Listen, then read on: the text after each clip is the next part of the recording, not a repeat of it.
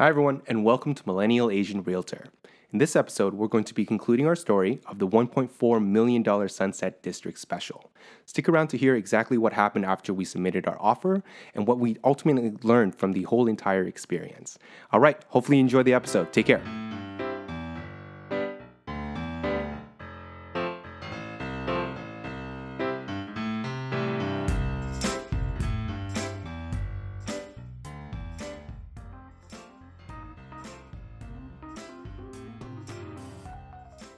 Alrighty, before we get started here, I do have a couple of church announcements for us. Millennial Asian Realtor podcast will be available on most platforms, Apple Music, Spotify, and we're hoping to get onto SoundCloud too in about maybe a week or two. So we're still in the verification process. They do need to verify our address and all that back end stuff before we go live. So really excited to have the content be available across platforms for you guys. Okay, let's go ahead and dive in. Gosh. So this has all happened in the last maybe 5 weeks. Yeah, the process took about 5 weeks to wrap up. We sent in the offer about a week and a half before Christmas, and the conclusion of the final offer being taken and the close had just happened. So, very interesting process. I had no idea the type of competition, what people were willing to do. So let's go ahead and dive in and see, what happened after we sent in the offer. So about 3 or 4 days later, during this process, you have to understand that not every listing agent's going to be very prompt to reply back to you, especially if your offer isn't strong. So knowing that, after our research and better understanding of the previous sales and what they were hitting, as far as final price, we went ahead and offered 1.45 million, and that's just roughly about $50,000 more than asking. We had already known that they were trying to set a new record. The previously sold properties in almost a very comparable dimension and offerings. It closed at 1.34 or 1.35, if I remember correctly. So ideally, we were going $100,000 above the previous sold list price. So, pretty confident. We had 30% down and an excellent personal letter to seller. I do want to dedicate a little bit more time in maybe future podcasts to kind of break down the importance of a personal letter, what should be on there, and how do we target our audience and hit them where it hurts, There's only so much persuasion that your down payment, your overall offer list price, and your non-contingency offer has to push you to the goal line. The cherry on top would definitely be the personal letter to seller. Okay, so before we get any deeper into the story, let's go ahead and try to build some context around the situation so we get a better understanding of what happened here. So overall, the listing did receive 11 offers. Luckily, my client, was included in the top four. That means that whether it was our overall final price, our contingencies, and our down payments were competitive in the top four. That being said, this information that's going to come afterwards here, typically you're not going to be able to get it unless you build a really good relationship with the listing agent. And that's why in the blog, step one, I had, to go ahead and before you even send in an offer is to contact the listing agent and start building that relationship. Start to get them to understand that it's a two-way streak and you're trying your best to close the deal with them too. And so because I did that early and none of the other agents seemed like they were doing it, we were given a shot. And even though we were probably not meant to be in the top four, the relationship itself allowed us to get another break and get another chance in the counteroffer stage. Okay, so to break it down, this is what the listing agent told us as far as what sort of offers initially came in and ultimately why we were.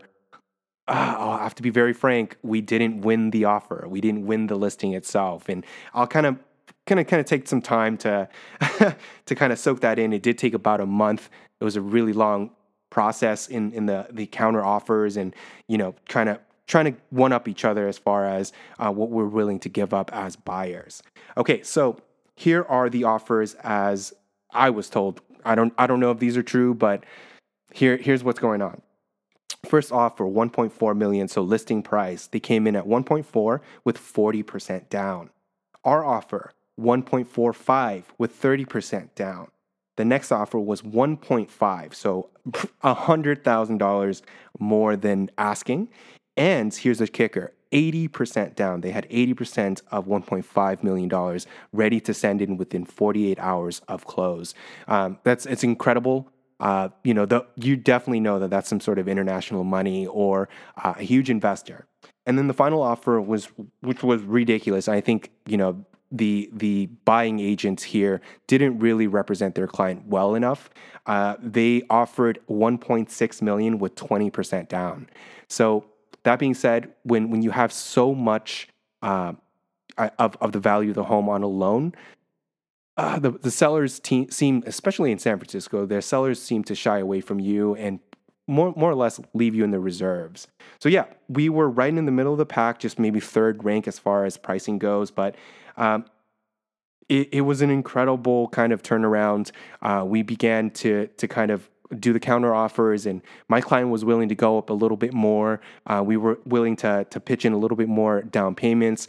We also gave up rent back, which is something that's really important, especially if the owners are still in the process of moving out. Yeah, so in conclusion, I mean, it was a bloody battle, but at the end, what happened was the average Joe, my client who's has roots in the Sunset, lost out to some anonymous, shell company LLC. I asked, like, what are they moving in? What's the intention of these buyers? And what the listing agent said was they're probably investors. And because this property was one of the only virgin properties on the block, that means that the whole entire backyard has not been touched. If you do view the quick video that I did on YouTube here, you'll see exactly what I'm talking about. The backyard is huge. It has not been touched, not been built out at all. And if you look onto the left side, the left property on the left side of our listing here, they had fully built out probably another unit, another home in the back there. So I think that's why this property had so many eyes on international buyers and investors. But yeah, so that's the typical case now in San Francisco. No longer are people able to afford the quick remodels or the flipper homes because the pricing and just it's just not worth it, right? So nowadays, most average Joes in the San Francisco market are looking for, I don't want to say fixer-uppers, but in that realm. So typically, it hasn't been remodeled since maybe the 80s or 90s. There's certain issues in the disclosure packages, anything like that. So yeah, overall, this was a huge learning opportunity for us. My client totally understood. I mean, it's not like we didn't do everything we could, right?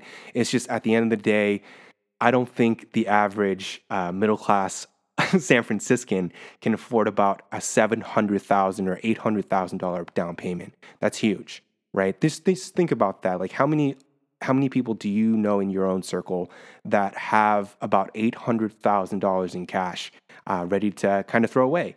So, in conclusion, I mean, we're going to live to fight another day. This is a brand new year now, so we're just starting off in 2020. My clients are really excited to see what the market has to offer. Usually in the winter time, there's roughly maybe a fifth of the inventory available in the market. So we're really excited to get spring rolling on. Okay, so that concludes our story here. I'm hoping that you enjoyed it. We're really hoping to fine-tune our message here and see exactly what sort of content we want to create. Thank you so much for following along here and giving us a chance to get into your ears and get into your mind a little bit. If you do have any sort of content that you want me to cover, whether it's the offer process, the disclosure packages, or even just generalized tips on how to win these bidding wars, let me know. Email me, message me, follow me on Instagram at Han and Homes on Instagram.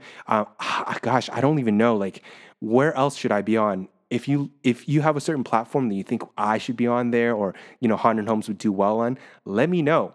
Okay, well, that concludes the second episode of Millennial Asian Realtor. Hopefully you enjoy the content. Thank you so much for listening, and see you next week. Take care.